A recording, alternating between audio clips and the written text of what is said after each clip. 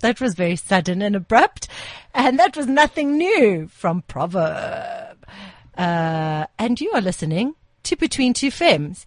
And I'm Aspasia Karis. And sadly, I'm missing my femme because Mabali Moloi has been, is still very much in Cape Town, where they've been doing live broadcasts across the nation. It's all been terribly exciting. And so here I am, a lonely femme. But I'm going to water this plant with my lovely guest today. Hi, I'm Fawn. She is Fawn Rogers. And Fawn Rogers has actually, this is the second time that she's in our studio. And the reason the first time she came was because she won me as a prize. I don't know if anyone recalls that. I recall it. It was a good day. But what Fawn neglected to tell me that day was her personal story, because we were rushing from pillar to post, from a shoot to a launch to here to the next place. Then I sort of fobbed her off on the fashion assistants and the interns. And I said, here, girls, you take over.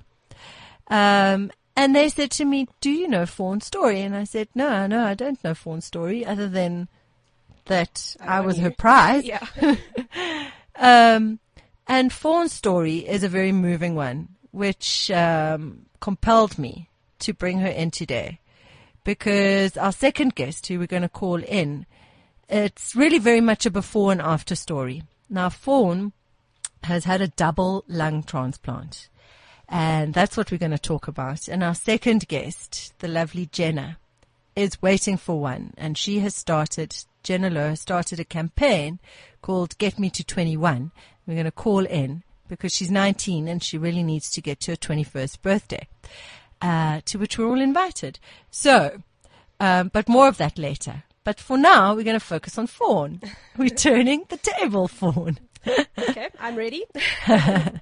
Now, please tell me, why did you need a double lung transplant? How does that work?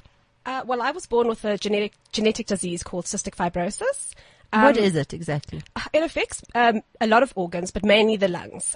So you basically, without going into the gruesome medical details, your lungs just deteriorate and you're constantly infected. So I spent most of my time in hospital getting treatments, and there's just only so much treatments can do to keep your lungs going until eventually they just, I had less than 20% lung function left, and you just can't function on that. So you were essentially wheezing your way through life. What happens? What happens when you have 20% lung function?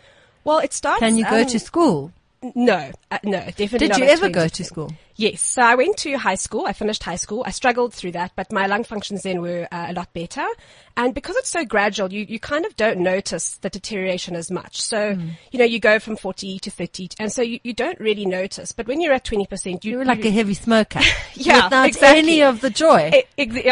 Or the cool factor, nothing. Like behind just the sexy shed. laugh. I mean, the sexy cough to go with it, which, But, at less than 20% lung function, I was on permanent oxygen. I literally couldn't take my oxygen off to wash my face. It's just, you literally can't breathe.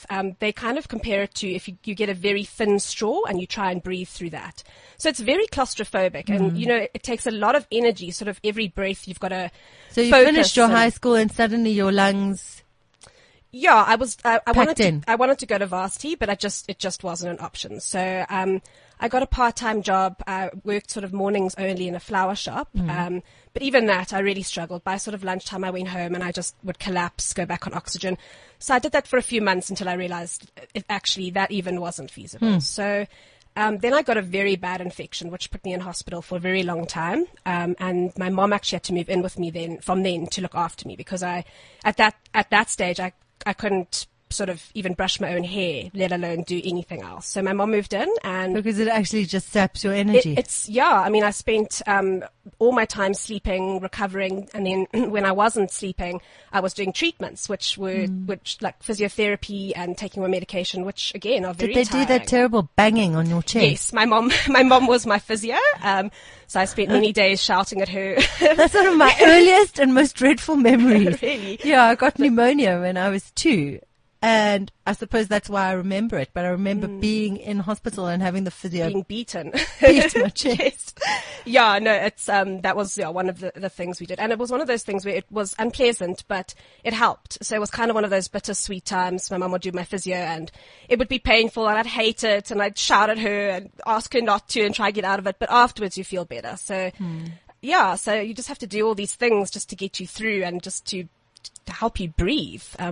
Yeah. And essentially the only solution is a transplant. a transplant. Yeah, I mean, How long did you wait for one? when I was listed, I was very urgent.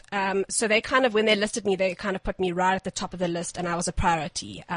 They listed me so late because I was very underweight. And you've got to be you've got to meet a certain criteria to be listed, because if you're too ill, they're not going to give you a transplant because you're not going to survive. And then, you've in essence wasted a pair of an organ that could have gone to someone. So they've got to be quite strict. And I was too underweight. I was too sick to actually be listed. And I pushed and eventually put on weight, and I was listed. So when I was listed, I was very urgent. And I think that helped, So I got my lungs within about 8 months. Do you know who gave them to you? No, it's completely anonymous. I did sort of, because I have such a good relationship with the whole team, I sort of thought maybe they'll give me some sort of scoop on who it is. Not that it matters, but you're curious. I mean, I've got someone else's lungs in me. I mean, we ran a naked campaign supporting the organ donation cause, and our photographer Marguerite has had a heart transplant when she was 21. Okay. And she said she had found out that in fact the heart came from a girl who was a model. Oh, wow. And so she felt it made complete sense that she'd become a fashion photographer. Completes the circle. Yeah, she'd clearly beating inside of her was that fashion heart. Quite strange, because the last magazine I actually read before my transplant was that issue of Marie Claire. Really? And there's a photo of me holding it, and it was such a great issue, because I was so excited. I was like, this is going to get us so much publicity and people are going to sign up. And I think sort of the next few days I actually had my transplant. So that was quite, that was quite incredible. Yeah. And how does the transplant work? So you go in? Yeah, so you can get called at any time. Luckily, but I was actually in hospital. Like I said, I spent most of my time there. So, which was actually a blessing, because if you're at home and they give you a call, they could call you in the middle of the night and you've quickly got to scramble and pack your bags. And so at least you're in hospital, it's a little bit more, the process goes a bit more smoother. They've done the tests already. Everyone's there. So what happened was I was in hospital and my doctor had already seen me, and then he came back in at midnight, and he was like, I was a little bit confused, as you are at midnight. I was sort of half asleep, and he said to me, do you know why I'm here? And I said, no, I thought I'd already seen you today. And he said, no, you have. I'm actually here to tell you we found lungs. Oh, wow. And it's such an incredible feeling, but it's also, I don't know, it's hard to explain, because you're excited. This is what you've been waiting for my whole life. So you're excited, but you're also terrified, because it's this huge operation, which how many hours does it take? Mine took about 8 hours. Wow. So I've had a lot of friends who have had it. I've had a lot of friends who didn't make it. So all of this, what you're in for. So it's kind of it's a very strange feeling of sort of, I think the biggest feeling would be relief, because whatever happens, this is what you've been waiting for. So, whatever the outcome is, it's just that relief that it's finally happening, So my mom, arrived, my brother came, my aunt and a few other friends, and we just sat and we spoke. Obviously I couldn't sleep from midnight. And we spoke and we sort of chatted, and then about 6 a.m. They wheeled me into theatre. And the next thing you knew? Yeah, the next thing. I suppose you were in ICU. Yeah, I think a lot of people think, you wake up and you take a deep breath in and it's this romantic sort of. But actually you're probably intubated. Yes, you're incubated. You are so full of different painkillers and drugs. You can barely remember anything. So it's not, you're in pain, you don't wake up, and it's, it's hard. It's worse at first than it's a lot of pain. It's a lot of fear. You're in a strange, ICU is an awful place to be.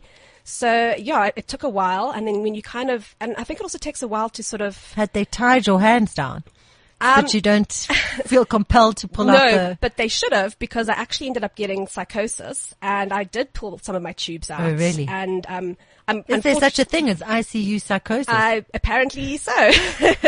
Yes, yeah. I proved. They thought it was a medication, but the second time I went to ICU, they realized it's just you're in a dark room.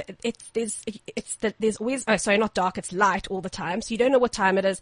There's strange noises. So it really messes, and you're on all the drugs. So it really messes with you, and you see some awful things. And so yeah, I pretty much went crazy, which we laugh at now, but at the time it was pretty serious. I mean, I did. Unfortunately, I'm pretty smart. So I waited for the nurse to leave. I knew which tubes I could pull out. Really? Yeah, so I had planned this whole escape. You were escaping the ICU. Yeah.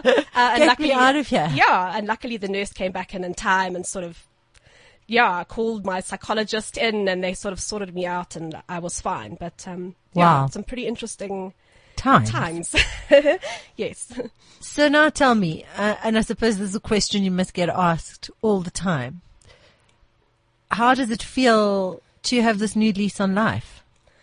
Yeah, I think one of the most common questions I get is, first of all, is it a big difference? And the obvious answer is yes. I mean, I didn't have a life. Like I said, I was pretty much bedridden for at least a year, and before that, just very, very ill.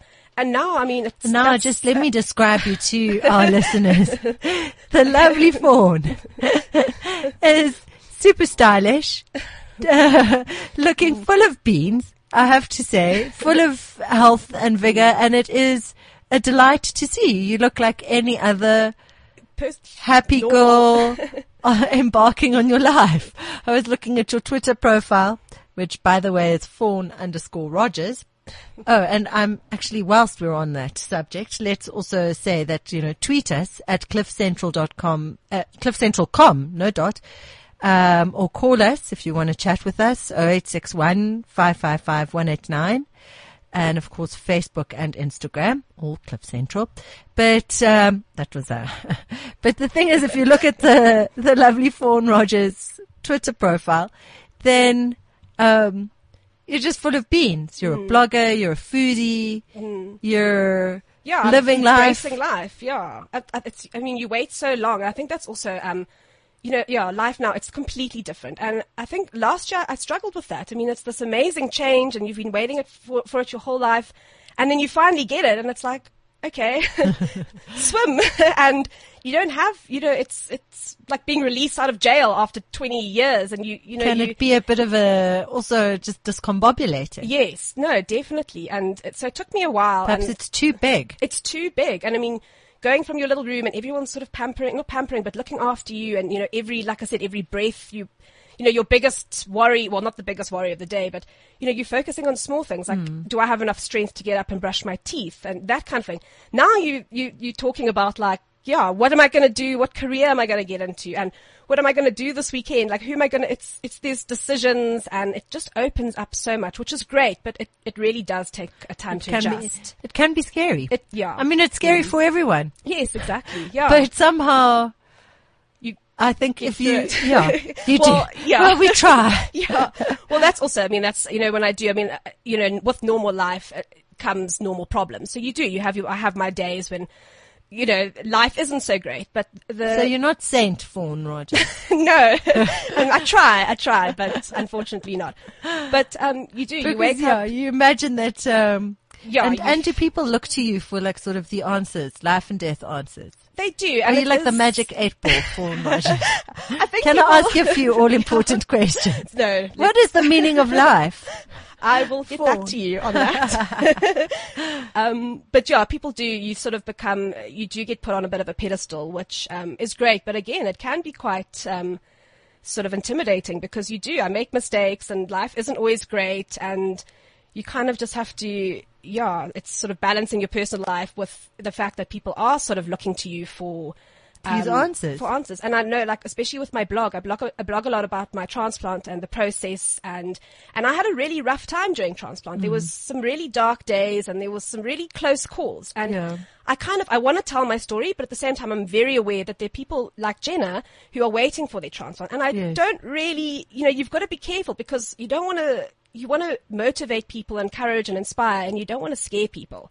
So it's quite a difficult thing to balance, sort of your life versus sort of what you're trying to tell people about the transplant and being an organ donor. So it sounds to me like there's a book in there.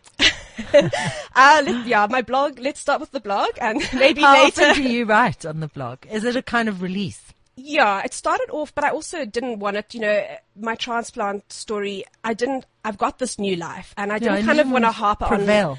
I don't want to keep going back and, so I But share it's my just stories. the story that people look They at you do. and go, oh, she's the lung transplant girl. Yes. So you kind of trying to make a new sort of also identify yourself as other things. So that's why I do. I try, I go to a few events and I blog about food and, just try to, my lungs, it's a huge thing, but there is more to me. So I try and focus on a few things. And isn't that essentially what the joy of it is? Yes. Is that you've been given the opportunity to just actually be you. Exactly. And find out who that is without having, before. Without having this thing hanging over you. Exactly. A sword of Damocles, as they say, Yes. which it literally was. Yeah. I mean, that was my whole life, was just get through today till tomorrow and maybe you'll get lungs. And I literally did live day by day, and transplant was the only thing that kept me going, and it was my only goal. And now I can have other goals and hobbies and things, social life, like whatever, have to learn what all those things are about now. And it's great. It's really great. Now tell me, Fawn, relationships. Yeah, this is also Are you dating? This is also Are you quite on- a common question. Are you on Tinder? No, I am in fact on Tinder, Aha. but I am not an active user of Tinder. I tested it out. It's an app. I'm very into the social media and apps, and so I tested it out, and not for me, not for me. But I think it's for some very brave-hearted people. yeah. But I've heard some some close friends, and they've had some success stories with it. So yeah, it's not for everyone, but certainly for some.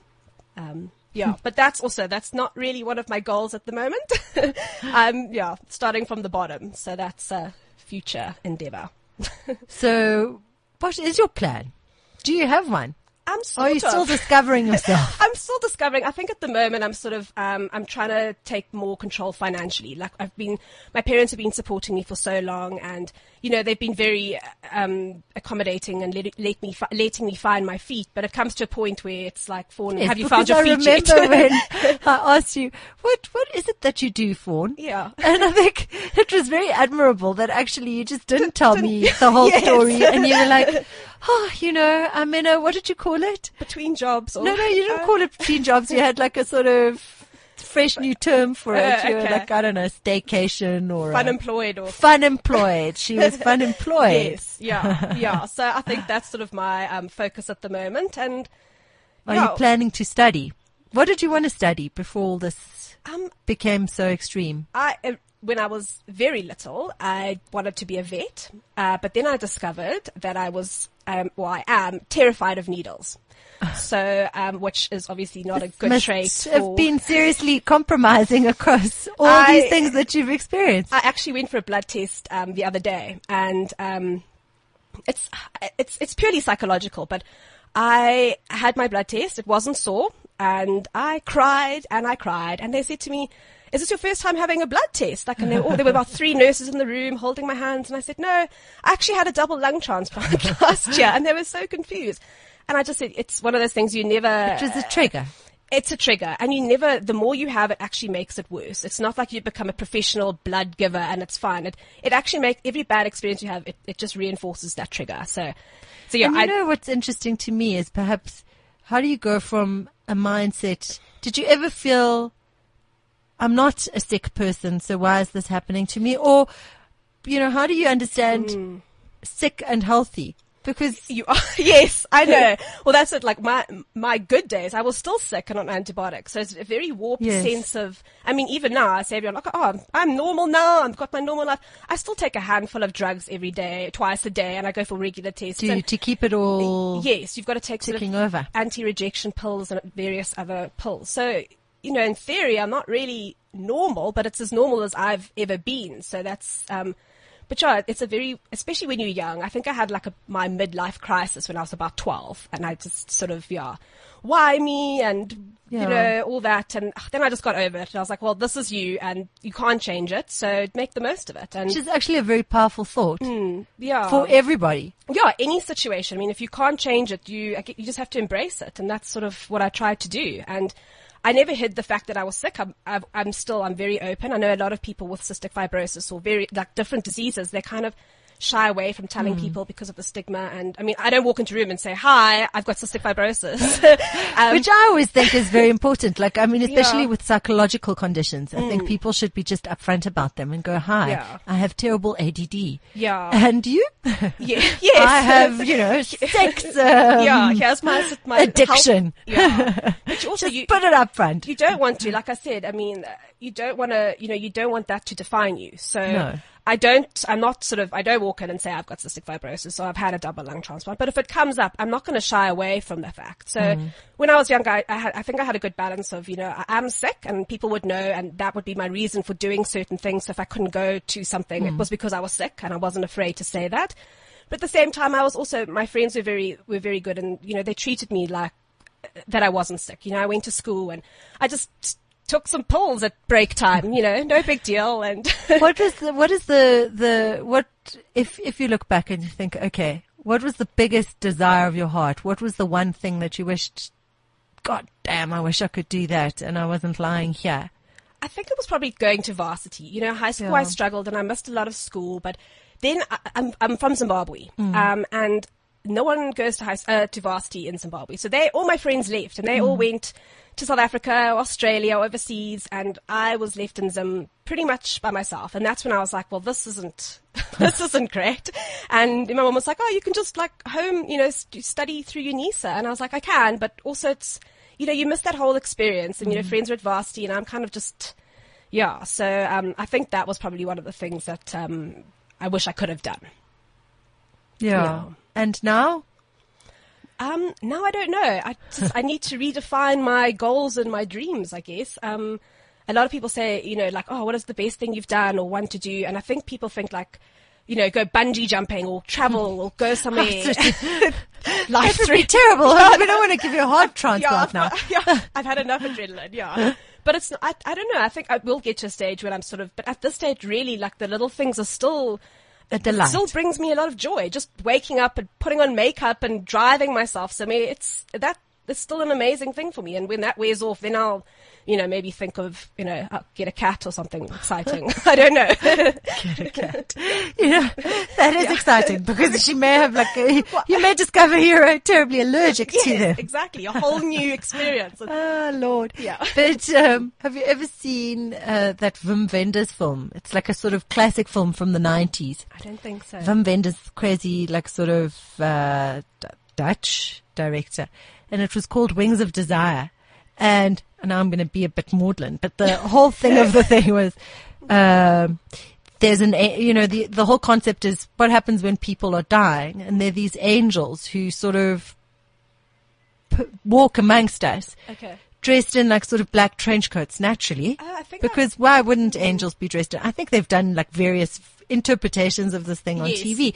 But one of the most moving scenes in the film is a guy's dying unexpectedly. He's been like struck over by a bus and he's lying there and he's going, oh my word, I can't die now. I'm like, I haven't done anything. And so the angel comes and like sort of naturally embraces him, and I'm hoping that it's the same angel that comes to me because he was very easy on the eye and says, clutching him from behind. It's like, I'll have one of those. Thanks. I actually do want to go to heaven now. Yes, please. In that trench coat. Hot. So the angel is like clutching him and going, you are wrong. You have done amazing things. And I think what you're actually saying to us, and so he starts listing like sort of tomatoes, eating fresh tomatoes and bread in summer. And these are the guy's thoughts, and he starts saying them, and it's like, taking a swim in really cool water on a very hot day. Yeah. And suddenly it was it was an epiphany. It was an epiphany for me. I was like, oh my word, actually. Yeah. Because I think we have this idea that happiness and joy comes from huge things, grand. And in fact, there's a lot of research that shows that once you're doing those grand, big things, you just want more, and it's never, and you're never satisfied. They're actually slightly disappointing. So now we are going to have a little break before we go to our caller. I mean, do we have a caller? No, we're going to call. That's what it says there. I was like getting excited. Oh my word, somebody called us. No, we're going to go and call after this break. Hey, brother, there's an endless road to rediscover. Hey, sister, know the water's sweet, but blood is thicker. Oh, if the sky comes falling down for you, there's nothing in this world I wouldn't do. Hey, brother, do you still believe in one another? Hey, sister, do you still believe in love? I wonder. The sky comes falling down for you. There's nothing in this world I wouldn't do. What if I'm far from home? Oh, brother, I will hear you call. What if I lose it all? Oh, sister, I will help you out. Oh, if the sky comes falling down for you, there's nothing in this world I wouldn't do.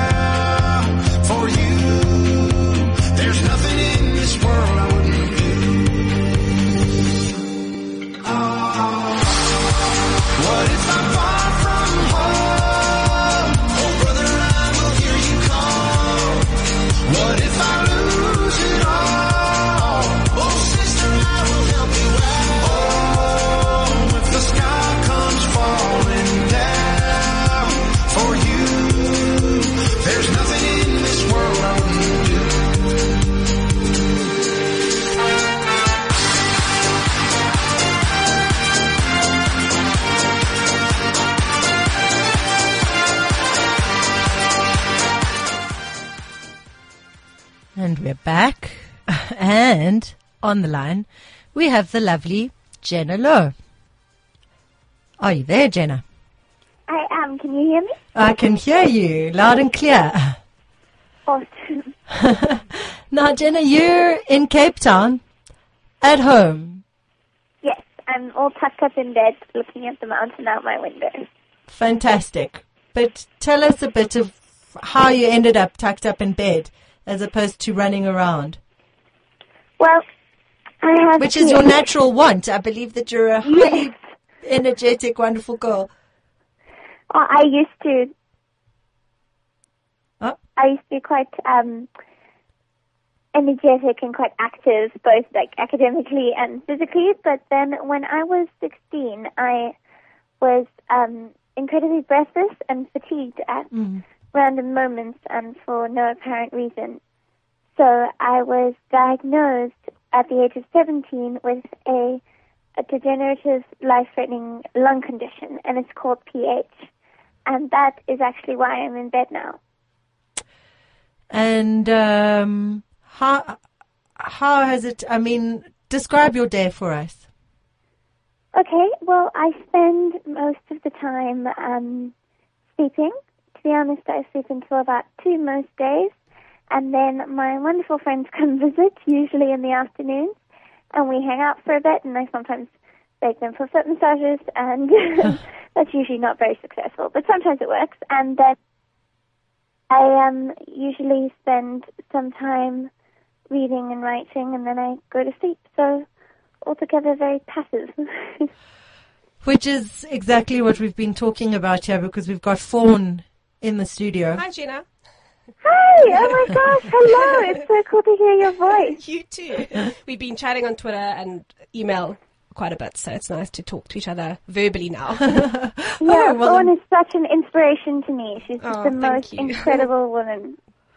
I am so glad that you're both here together, because we've been talking about basically, essentially what it's like to have to think about every little thing that you do. Can you brush your hair? Do you have the energy? Do you have the lung capacity? So just describe to us, you're also on quite a heavy cocktail of drugs. You have to take a whole lot of drugs every morning, don't you? Or during the day? Do you think we've lost? Hello? Hello? Sorry, I think my home phone died, so I'm on the other one, which is not out of battery. Oh, no. But do we have you now? Yes, what awful timing. I'm so sorry about that. No, don't worry. But here you are. We were saying that you have to take also just a huge concoction of drugs, and then you have to think about every little step of every little thing that you do. Yeah, the consequences for getting something wrong are incredible. There's so much risk involved in every activity. So taking 2 pills instead of 1, or forgetting to take your drugs, or we mix this drug called Flolan every day, which is a 45-step sterile process. And also, if there's the tiniest hint of anything deviating from procedure, that's also life-threatening, and we have to start all over again. Oh, my word. Yeah, and I think that's something people don't realize. Like, you're not just sitting, when you've got a chronic, rare disease, you're not sitting at home sort of being given, it's complicated. You've got to, like Jenna said, you're working out. I remember doing maths in the middle of the night because my pump had stopped, and now I had to recalculate the time to get a certain amount of mils, and it's very stressful, because if you get it wrong, it's life-threatening. So as well as the physical, you've also got the sort of mental, not mental, but you've got to think about all these things. It's very complicated. Now, the lovely Jenna, you have started a campaign online, and it's a beautiful site, and it's called Get Me to 21. Tell us a little bit about this project. Well, essentially, you're 19, so we should tell people that you're 19. So yes, I'm 19. I actually turned 20 in just under a week. Oh, wow. That's quite exciting. But no, I wanted to raise awareness for organ donors, and to try and get the numbers of organ donors up in South Africa. Obviously for myself, but mainly just because it's something that is really important, and it's something that not many people know about in this country. And I just thought the idea of a 21st is something that everyone can relate to, because it's a rite of passage, and it also kind of it shows people that there's a mortality angle to this. Look, it's serious, and it has to do with whether or not people live or die, but it's also not too morbid and scary and difficult to digest. So that's, I think, where the idea for the campaign originally came from. And what basically happens is that if you sign up as an organ donor, any organ donor in South Africa is welcome to come to this party, and we'll just have a giant celebration of life, hopefully on my 21st. And hopefully with the new set of lungs. Yes. which is why we're doing it now instead of in a year's time. No, I agree. It's quite urgent that this actually happens. Because I think what people also don't realize is that they think that there's an endless supply of donors. And in fact, the waiting list, I think, is something like 5,000 people long. Mm. And it's scary how many people pass away from not getting the organs that they needed. And I think part of it is because people have a stigma attached to giving their organs to other people. And this is why I think it's so important to have this conversation today and to just realize that you can give young people life, essentially. Absolutely. Now, do you have a dream? What is the one thing that you want to be doing as soon as, well, I mean, obviously we hear that it's not going to be that simple. Yeah. It's not going to be as soon as you get the pair of lungs, you'll walk out of and has she warned you about ICU psychosis? Because it sounds desperate. But is there something that you're just dying to do? Sorry, that sounded terrible. Are you dying to do this? Oh, no, this can go from bad to worse. I would really like to finish my degree. I want to do psychology and philosophy. And then I'd like to have some kind of career which involves writing and speaking to people. And to be honest, my secret ambition that I never really kind of told people, but I'm recently just starting to, is that I've always actually wanted to publish a book. So it would be really cool to write something and be an author. And are you actually blogging? Like Fawn? Not as much as I should be, but I do have a blog where I kind of talk about my experiences, and I know Fawn also has a blog. And what is it called? It's on the website jennalow.org. Oh, okay. And I basically just share my experiences of pH and issues that I think come up. And recently I've also been sharing a lot of those things with the Facebook group of Jen is 21st. So the people that have signed up to be organ donors join the Facebook group, and then we all plan the party together. And a lot of issues that come up are discussed on that forum. So that's really exciting. Fantastic. It is very exciting. Now, can you just describe to me, you are at the moment plugged into your oxygen tank. Yes. How big is that 24/7. oxygen tank? It's quite large. I suppose it's the height of your average desk and the width of your average chair. So you can't really carry it around with you? No, I have cylinders for if I need to go places, which Okay. I don't really do, but for example, if the call came for a transplant, I needed to go off to Joburg, I would need to go on an oxygen cylinder in the car because there's obviously no electricity for Thunder, which is what I call my big other one because it's annoying and loud. Is it loud? It is so loud, oh my word. But I've actually gotten to the point where I can't sleep without it because I got so used to it. So it's like white becomes noise. soothing.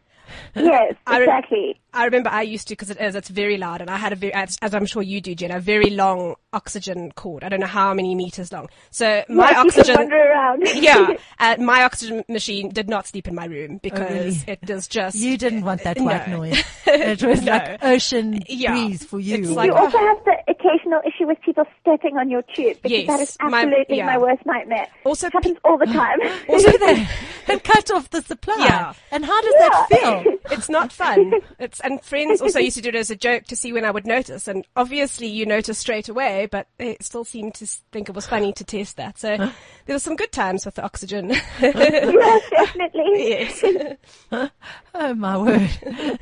So how do you keep a sense of humor throughout this?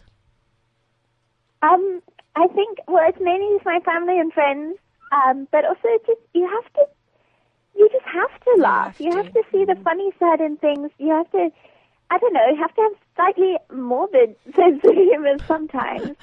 I mean, I really hate gruesome Hence the jokes terrible and whatnot, punning. but actually, when someone stands on your oxygen tube or something, you can't just get irritated every single time something like that happens. I mean, sometimes it really is amusing. So, I think that's one of the things I learned after transplant, because you get such a morbid sort of humor. And I spent a lot of time in hospital with other people waiting for transplants. So we had, obviously, we in the same similar positions, so we could have that humor. And after my transplant, it took me a while to realize that humor isn't funny everywhere. You can't be at a party and make sort of blood or oxygen jokes. It's not funny. So yeah, that's a heads up, Jenna, when you get your lungs. Thanks for that. Yeah, no, I'll definitely keep that in mind. Don't make the gross blood joke. The punch doesn't look like blood. It's not, it's not funny.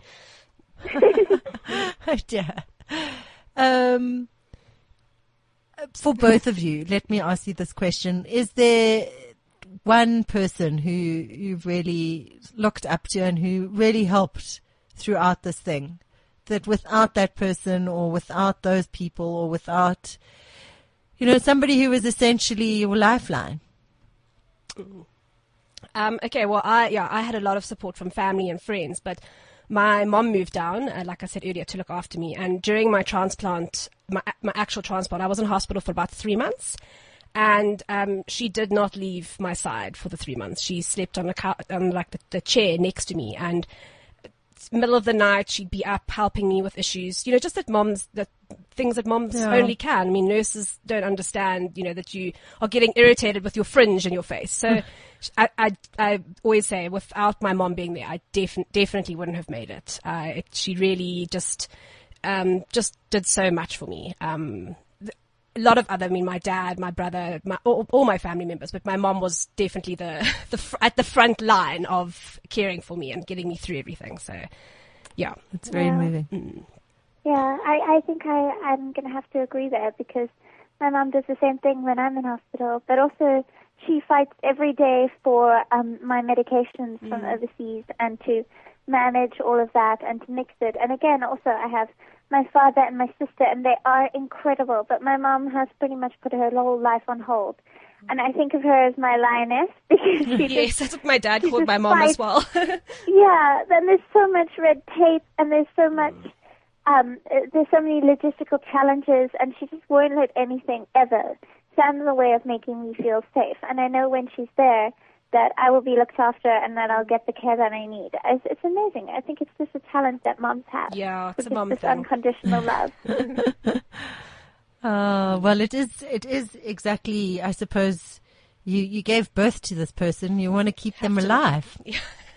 Yes. With every fiber of your soul. I think moms just have that perfect balance of, they're soft and gentle enough that everyone, you have a way with people, but they're also ferocious enough that you don't stand in their way. Whereas dads, I think, can kind of be a bit one-sided at times, and they don't really get very far. And how do you stay positive, Jenna?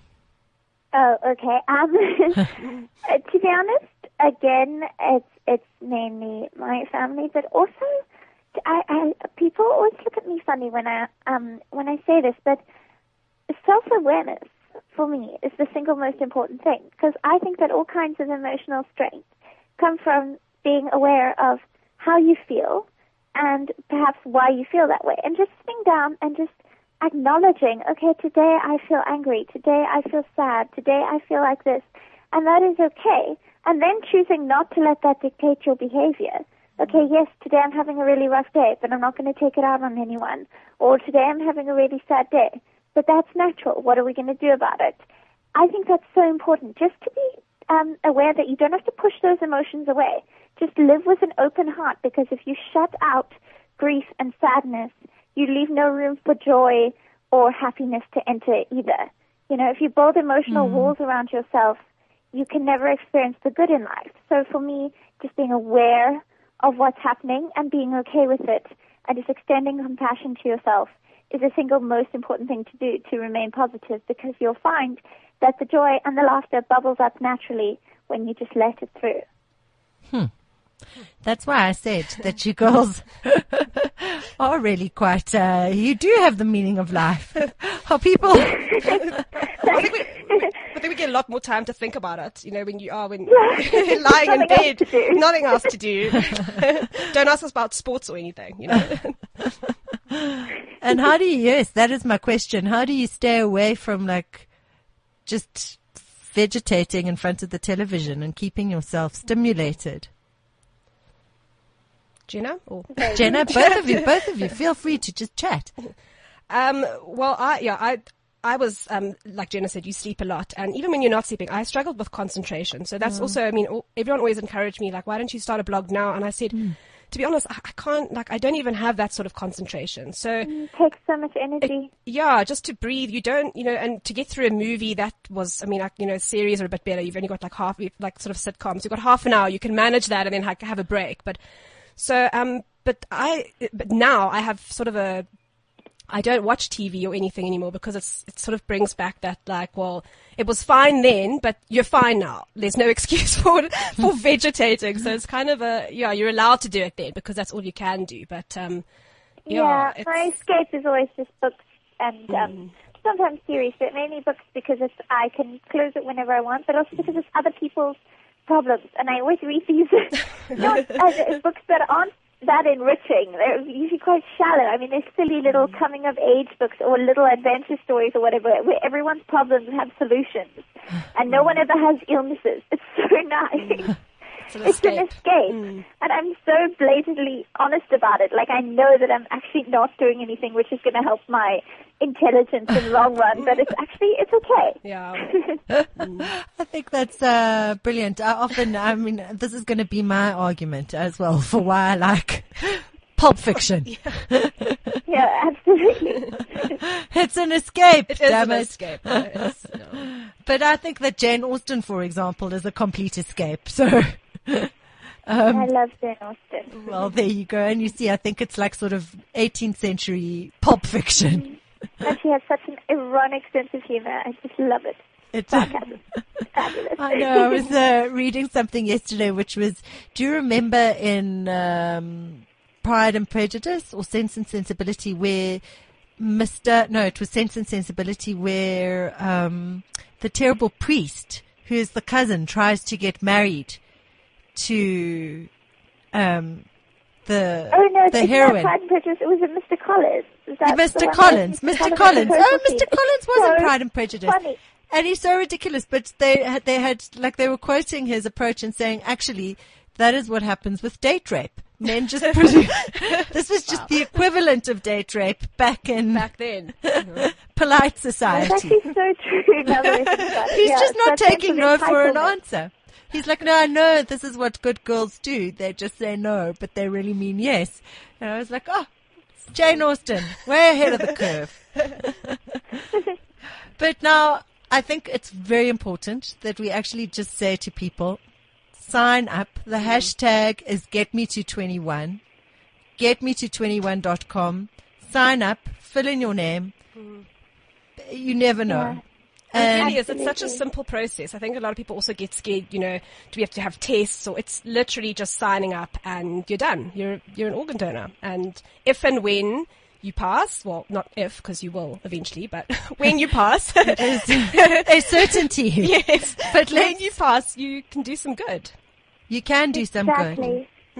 I think people avoid thinking about it because no one wants to consider the fact that we are all mortal. No one wants to ever think about the fact that someday they're not going to be here anymore. But that is going to happen. And I think that just acknowledging that, it's the same reason why people often, they just don't make wills or they just don't want to face that eventuality. But when you realize that you could possibly save 7 lives by doing something that takes under 2 minutes, for me, that totally seems worth it. It is. It's amazing. And it's kind of like also like a sort of, it is signing up for immortality. Because the joy of it is that your organs will carry on living in somebody else. Yeah. So actually you're alive together. I mean, it's slightly weird. Slightly weird, bionic. I mean, the whole idea, I'm sorry, I'm taking that back. Yeah, it is a weird, I think, and a lot of people interpret it in different ways. So it can seem quite a morbid sort of thing to do. And maybe people don't want to be a part of someone and carry on. But I think also the biggest thing is that a lot of people change their minds very quickly when someone they know or love is affected, and then they give it some thought. But when it's kind of this foreign thing that people need organs, and you kind of don't really think about it too much. And the moment you put a face to the issue, yes, your human compassion gets involved, and you realize that actually you're not giving anything up because you're not around anymore, but you can help others. I think the ODF calls it the closest anyone can get to being a superhero, and I always just thought that was the coolest quote. But I also think the fact that we can actually come to your super hip party. Yeah, I've diarized it. I have certainly diarized it. Yeah, So I think it would be an incentive. yeah, so what is the date of your 21st? Well, my actual 21st birthday, 28th of October, 2050. Let's all be partying then. Yes. So thank you so much. Thank you. I know this was took a lot of your energy. Sure. Lovely, Jenna. Nice to speak to you, Jenna. Thank you for helping us raise awareness on this issue. It's incredible. And thank you to the lovely Fawn. Thank you. They for really having are me. lovely. This is why I keep on reiterating it. These girls are just astoundingly beautiful. And I must say thank you very much. And we will be following the story closely. Thank you for having us. Go sign up, everyone. And, join Mabali and me next week when we'll be together between two femmes, we hope. Together again. Two femmes, two ferns. Bye.